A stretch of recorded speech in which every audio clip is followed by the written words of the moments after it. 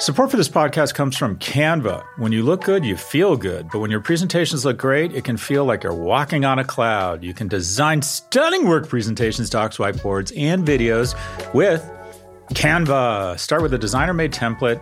Use it as a springboard for your design. Add images, graphics, charts, and more from Canva's massive media library. Start designing today at canva.com. Designed for work.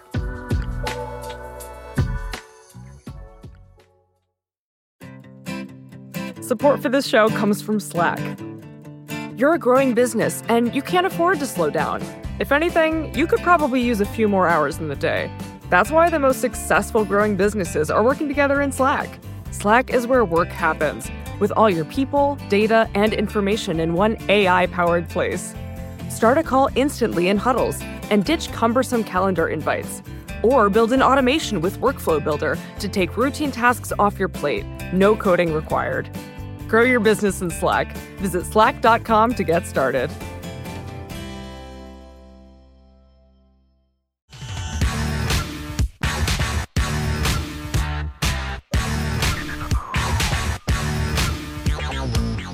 Welcome to the Prop G Pod's Office Hours. This is the part of the show where we answer your questions about business, big tech, entrepreneurship, and whatever else is on your mind. If you'd like to submit a question, please visit officehours.propgmedia.com. Again, that's officehours.propgmedia.com. First question. Hey, Prop G. Deb from Toronto here. Over the past year, I've migrated almost exclusively towards podcasts as my audio entertainment, as opposed to streaming music.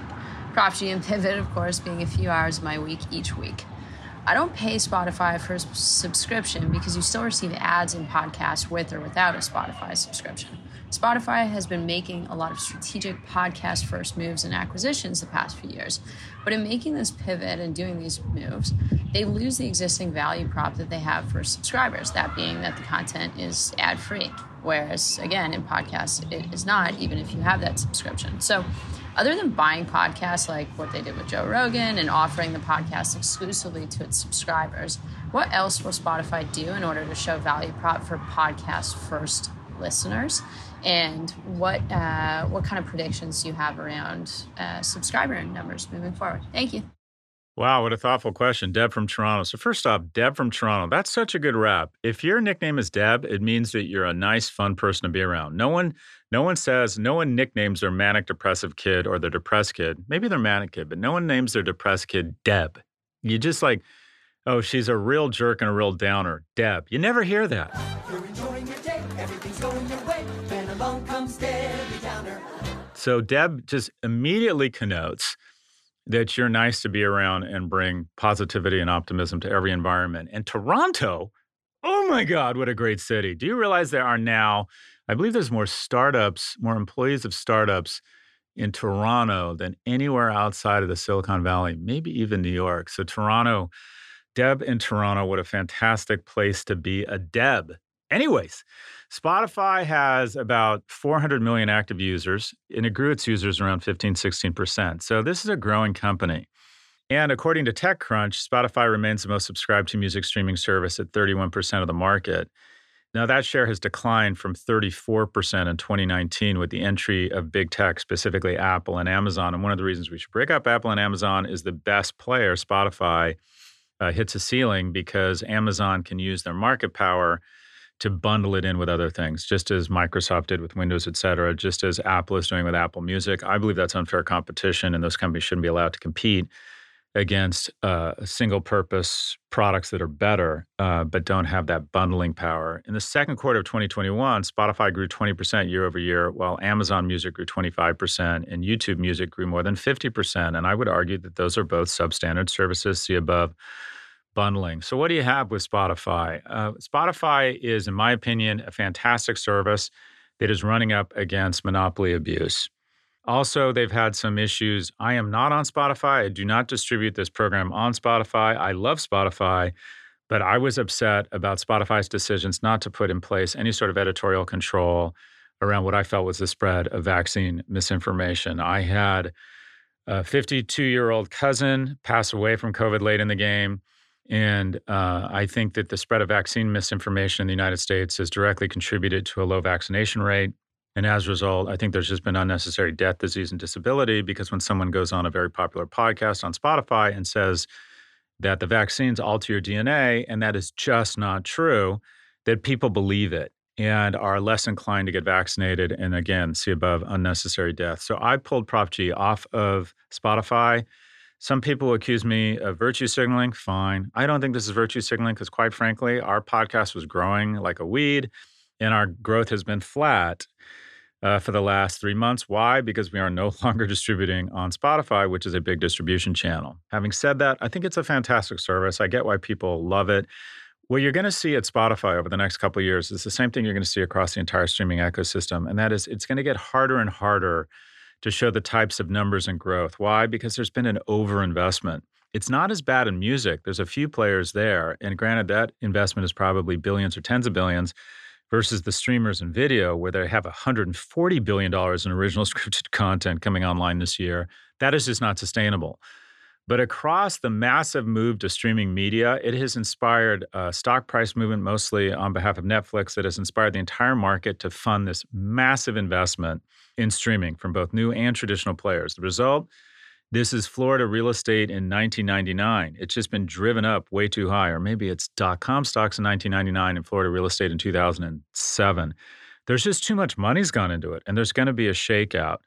So they're going to have to find new sources of revenue, and they're trying to kind of have their cake and eat it too, or thread the needle between a free and a paid service. So I always joke that I have ad-supported Pandora in my home in New York because I can't figure out how to install Apple Music. And whenever I have someone over, I think, how cool is it that I have ad-supported Pandora? That's literally outing yourself as the lamest person in the world when there's an ad from, I don't know, some sort of software company in the midst of your music. But anyways, kind of the hybrid, whether it's Roku, I think even some of the HBO's contemplating ads at the beginning ends of programming.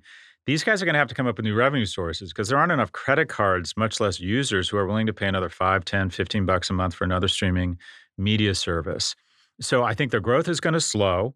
I do think they will continue to be a growth company, and I hope that Lina Khan and Tim Wu do their job and break up Apple and Amazon or Facebook, or at least regulate them and not let them compete or put these companies out of business. Think about the disadvantage that Spotify is at. They have to pay a 30% tax to Apple for anyone to download Spotify in the App Store, right? Think about that. Think about the advantage that Apple has. They get 30% of Spotify's revenues to reinvest in their own music.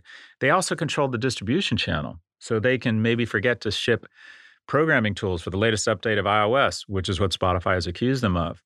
So it is difficult to be the disruptor when other people control the rails. And Amazon controls the speakers and Apple controls the handsets. So what do I think of Spotify? An amazing company that is going to run up against slower growth at the face of one, fatigue in terms of overinvestment in the streaming space, and also competing against monopolies that control the distribution. Deb from Toronto, go Leafs. Thanks for the question. Next question. Hey, Prof G, this is Rick calling from St. Louis. I saw that President Biden was putting in place, or at least proposing some new rules around stock buybacks. And it got me thinking, a question I've had for a long time, and I've asked many finance professionals, why do companies do stock buybacks? And this may be a better question for Aswath Damodaran, your colleague, but it seems to me that if you're doing a stock buyback, that meant that you've run out of ideas and aren't going to invest in R&D for your company. And as a shareholder, it tells me, well, if we're not doing R&D, then give me the money as dividends. I understand that stock buybacks are a tax-advantaged way of doing so because it bypasses a capital gains tax occurrence because the value of my stock presumably goes up. It also seems like kind of a backhanded way to increase earnings per share without actually increasing earnings. So anyway, I didn't know what you thought of stock buybacks as a finance strategy for a company. It just seems like a bad deal for investors to me. Thanks for the question. And you're right, Aswath Damodaran is the best person to answer this. I'll do my best, but I'm going to give you sort of the Rich Little impression of Aswath Damodaran. So effectively, share buybacks are kind of a form of dividend, or their way of returning capital to shareholders. And there is a tax advantage. When you buy back shares, fewer shares, more earnings across fewer shares, which increases earnings, which increases the stock price. And unless you sell the stock, your gains are deferred. Whereas if you increase the dividend, you're, one, going to be taxed on those dividends. And also, when you set up a dividend, you create an expectation that that dividend is always going to be there. And it sends a very strange signal when you cut dividends. So I think companies are more apt to do stock buybacks. In addition, you have a natural increase in the number of shares because of employees, because of stock-based compensation or acquisitions. You issue new shares. So on a regular basis, to reduce the number of outstanding shares versus just always increasing kind of makes sense. Also, there is a life cycle to companies similar to biology, and some companies are mature and spinning off cash, and quite frankly, maybe don't have the same growth opportunities they used to. And while I agree with you that it's a little bit throwing your arms up in the air and say, we don't know how to put this money to work, that's kind of the definition of a mature company. It's, well, okay, it might be just adult supervision to say, the best thing we can do with this cash flow right now is to buy back stock instead of spending it and wasting it. So it depends on the stage of the company. Share buybacks are controversial. What is really unusual is when you pull a Restoration Hardware and you issue $1 billion in debt. I don't know the exact amount of debt they issued to buy back stock. That's really kind of levering up, if you will. What doesn't make sense in my view is that I think when you do buy back shares, you should be precluded from government bailouts. If you had the cash flow on the balance sheet and used it to buy back shares, thereby increasing the share price such that the compensation of executives would go up, and then you end up a few months later with a pandemic or some sort of exogenous blow, which happens. The only thing we know about unpredictable events is we can predict they're going to happen. So when an airline gets hit with a pandemic and says, oh, we don't have any cash, we need a bailout, or we're going to have to lay people off, well, you've been spending a lot of money on share buybacks. I think it immediately disqualifies you from ever getting any sort of, or not ever, but within a certain amount of time, getting some sort of bailout. Aswath would tell you that a lot of companies that are seniors keep trying to act like teenagers or younger people and get Botox and try and go acquire a younger company or the equivalent of marrying a younger spouse to feel younger again. And the companies need to stop acting like teenagers and act like adults and recognize that maybe this is not a growth business anymore, but a mature business, and we can return capital to shareholders. And how you return capital to shareholders, whether it's dividends or stock buybacks, is a different conversation. But I would argue that stock buybacks, there is a place for them. Have they gotten out of control? Does it reflect that corporations at all-time highs in terms of profitability, where we have income inequality, where we have maybe a lower R&D? Apple spends less on R&D than I believe IBM did. So to your point, there may be additional, or there may need to be disincentives and incentives that encourage companies to invest in R&D, or to, I would argue, we need to raise corporate taxes again. We need to go back to where they were, that they're paying too little tax, and all they're doing is buying back stock, which again is another transfer of wealth from the Commonwealth and lower-income people who don't own stock to shareholders. In general, almost every decision we make in America is about moving more and more capital to the shareholder class, whether it's lower taxes on corporation, whether it's keeping minimum wage low, whether it's increasing the compensation of the people who have shares, senior management, whether it's trying to figure out a way to tax advantage shareholders. Everything we do is like, let's take people who own shares and try and make them richer. And this is part of that. But I don't know, other than some mild maybe tweaks in the system, you want to do away with share buybacks. Have they gotten out of control? Yes. Does it reflect poor tax policy? We should be taxing these companies more. We should be encouraging R&D. For example, it's less expensive for a company to invest in robotics than it is in humans because you have to pay payroll taxes on a human, whereas that robot isn't taxed. So there's a lot to look at here, but the share buybacks are an effective way of returning capital to shareholders. Thank you for the question, Rick from St. Louis. We have one quick break before our final question. Stay with us. When your work presentations and docs look good, you look good. You can design stunning work presentations, docs, whiteboards, and videos with Canva. You can start with a designer-made template, then use that as a springboard for your design. Add images, graphics, charts, and more from Canva's massive media library. Or get a huge head start with AI-powered Canva presentations and docs. Just describe what you want with a few words, and Canva will generate amazing slides and text in seconds. It's AI that anybody can use, no matter what department you work in or whatever work task you need to get done. Look, we all need to visually communicate at work. Canva makes it easy to get your point across while looking professional. And at the end of it all, that stunning Canva presentation is going to make you look good, wow any audience, and finish your work faster. Start designing today at canva.com. Design for work.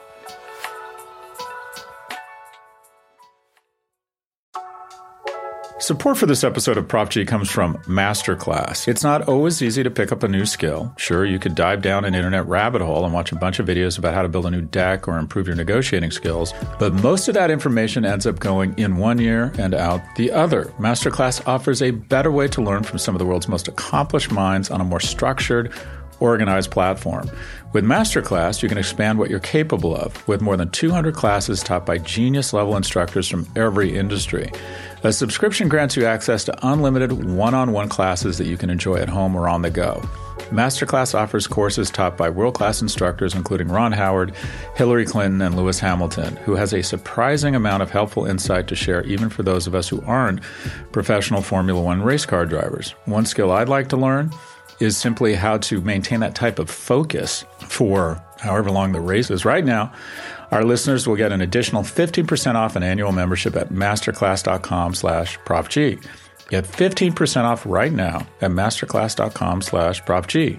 Masterclass.com/ProfG.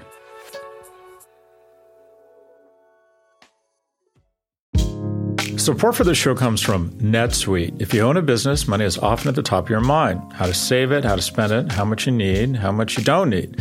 But simple math will tell you that the less your business spends on operations, the more margin you have to keep the money you've earned. So to reduce costs and headaches, smart businesses are graduating to NetSuite by Oracle. NetSuite is a leading cloud financial system bringing accounting, financial management, inventory, and HR into one platform and one source of truth. With NetSuite, you reduce IT costs because NetSuite lives in the cloud with no hardware required, access from anywhere.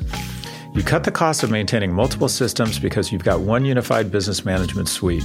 You improve efficiency by bringing all your major business processes into one platform, slashing manual tasks and errors. Over 37,000 companies have already made the move. So do the math. See how you'll profit with NetSuite. By popular demand, NetSuite has extended its one-of-a-kind flexible financing program for a few more weeks. Head to netsuite.com/prof. netsuite.com/prof. netsuite.com/prof.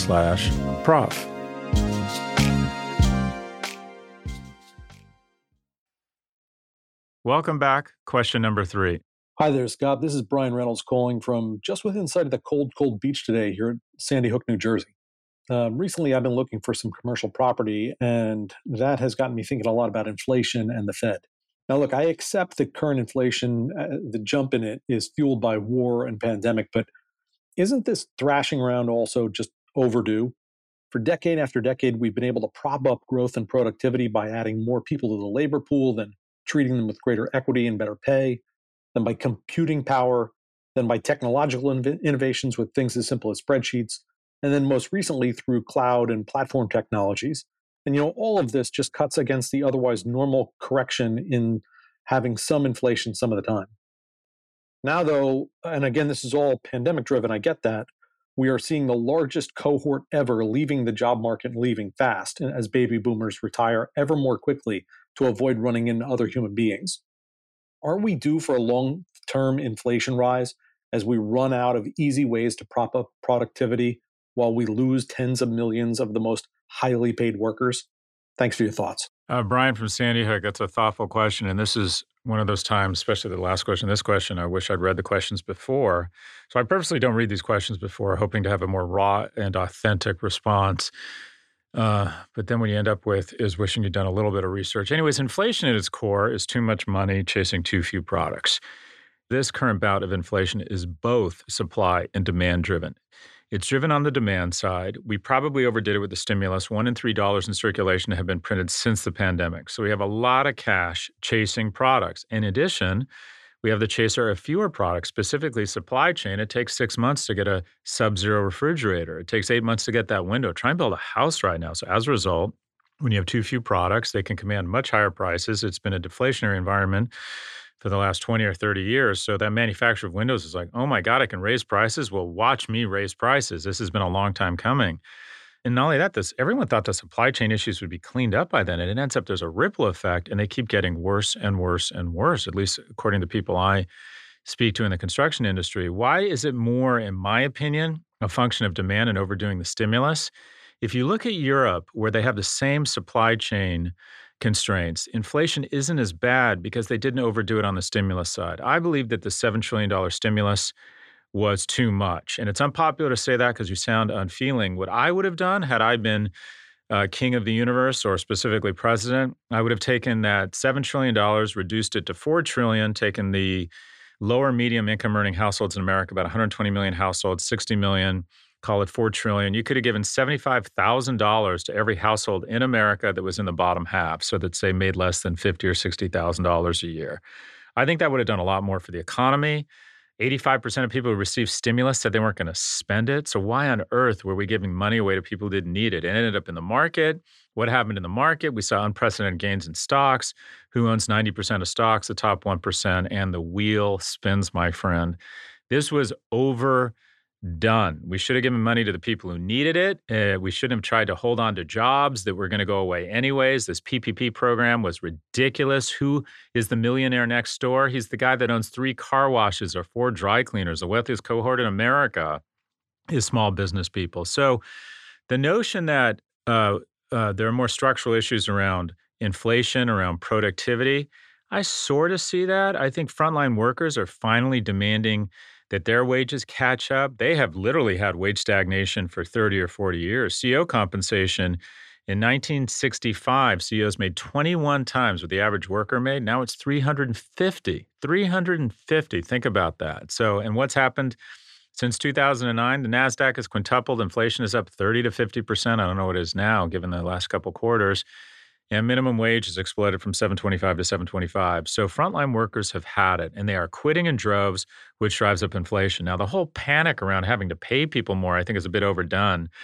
According to the census, the baby boomer generation accounts for 73 million people. By 2030, all boomers will be at least 65. The share of working Americans over age 55 dropped 6 percentage points when the pandemic began, hitting 33% in March and April of 2020. During the boomer generation's first 15 years in the workforce, U.S. GDP per capita grew about 35%. For millennials, now the largest working cohort, economic output increased less than 20% in the same amount of time. Productivity and pay used to climb together, but lawmakers dismantled policies that ensured their mutual growth in the late 70s. And since then, productivity has grown 3.5 times as much as pay. Put another way, economic growth has slowed over the last 40 years and become more unequal. So what you've had with robotics, what you've had with the free flow of capital, what you've had with the defenestration of unions is that as the economy becomes more productive, if you're able to keep wages flat, you have this massive surplus of economic value, and most of that economic value has leaked to the shareholders or has gone to the shareholders. And that's okay. There needs to be a balance. There's always a war, or if you will, tension between capital and labor. I would argue capital was on the wrong side of that tension. And in the 70s, shareholder returns were shitty. And finally, shareholders said, we've had enough. And they started taking over companies. Shareholder activism popped up and started saying, you need to cut costs. And even if it means firing people, you need to start treating your shareholders as if they're the owners of this company and deserve a return. It has probably swung way too far. And every conversation, or not every conversation, but a lot of conversations in boardrooms are about automation, which is Latin for fire people, so we can return more money to shareholders, or even pay our people not very well. Why? Because we can. So I think it's about time that people caught up. Now, inflation, a little bit is good. Inflation, to a certain extent, creates new winners and new losers. Why? Because every time you raise prices, I was on the board of Panera for a little while, and every time we raise prices, you're giving consumers the opportunity to say, wait, they raised prices. I'm going to reevaluate the purchase. And this is an opportunity for people to choose to continue spending money on that product or to go somewhere else. So inflation creates more churn, if you will. The problem is when the cost of goods outpaces wages, and then you have purchasing power go down. That's when things in prosperity, that's when things get ugly. I have friends from Argentina that I had lunch with on Sunday. By the way, lunch with Argentinians is 4 hours long and basically ends when we run out of wine and beef. Little bit of heaven, little 4 hours in heaven called lunch with Argentinians. Anyways, gosh, those people love to grill and drink wine. So, but that's not my point. My point is the last time I asked them what the Argentinian peso was at, and it was maybe a year or 2 years ago, it was 60 pesos to the dollar. Now it's 200. So a lot of people have had their savings wiped out. Their purchasing power just can't keep pace. And then what you end up with, if you're not careful with inflation, is this 70s inspired psychology where people think, as soon as I get cash, I need to spend it because things are only going to go up in price. That just creates tremendous hardship because typically, as is always the case, it's poor people who get hit the hardest because oftentimes inflation has a tendency to crowd around the essentials they cannot avoid, food, energy, transportation, and their purchasing power and prosperity just gets the shit kicked out of it. I believe that productivity, technology, redoing some of the kinks in the supply chain should bring inflation down. What it's a race against is the cementing of a psychology where once somebody gets cash, they immediately want to get through because they think prices are going up. They go to the gas station and fill up right away. They go to the store, they start hoarding things, which takes the prices of products up, and basically all vendors or manufacturers or suppliers feel like they can massively increase rents. You want to talk about inflation. Supposedly 1 and 2 bedroom apartments across the nation are up on average between 20 and 28%. So if you're not increasing your wages 20 and 28%, your purchasing power, your quality of life has gone down. So inflation is frightening. And we're looking at several interest rate increases because Jerome Powell, who is a student of Volcker, who took inflation by the horns and wrestled it to the ground in the late 70s and 80s and is credited with effectively turning around the economy and creating incredible growth by showing that kind of discipline. You got to take the economy down. You got to make people's credit cards, mortgages, and auto loans more expensive so they stop the psychology of thinking, well, I'm just going to spend more money and take inflation down. So we are probably, if you look at most economic historians, the only way you fix inflation is to probably bring, or these levels of inflation, is to cool the economy, which is bad for the economy. But I still think that we're going to get this under control. If you look at the bond prices, they believe that inflation is probably still transitory, but we'll see. But gosh, this feels like we should have had Aswat Damodaran on to talk about share buybacks and inflation. A little bit of inflation is a good thing. It creates churn in the economy. It creates moments of evaluation for consumers. It's when the psychology is to the point where cash no longer has any credibility and people just feel like they've got to buy today because the price of bread is going up tomorrow. Then you end up with the type of inflation that destroys people's quality of life or their purchasing power. Thanks for the question. That's all for this episode. Again, if you'd like to submit a question, please submit a voice recording by visiting officehours.propgmedia.com.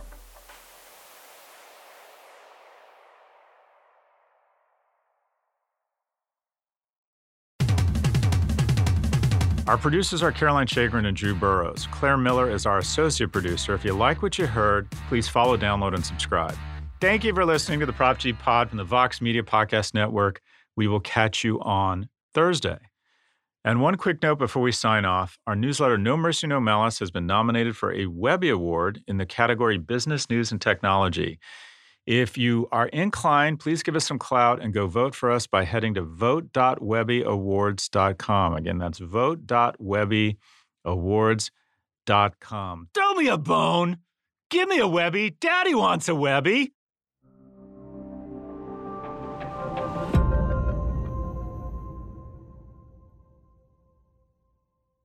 Begnet, Bejnet, Begnot, Biagnet, Benet. Thanks to Canva for their support. You're busy, there's no denying that, and we all wish for just a little more time in the day. So why not let Canva help you get your work done faster and more efficiently? You can get started with their AI-powered presentations. Just describe what you want with a few words, and Canva will generate amazing slides in seconds. It's AI that anybody can use, no matter what department you work in or whatever task you need to get done. Finish your deck faster. Start designing today at canva.com. Designed for work.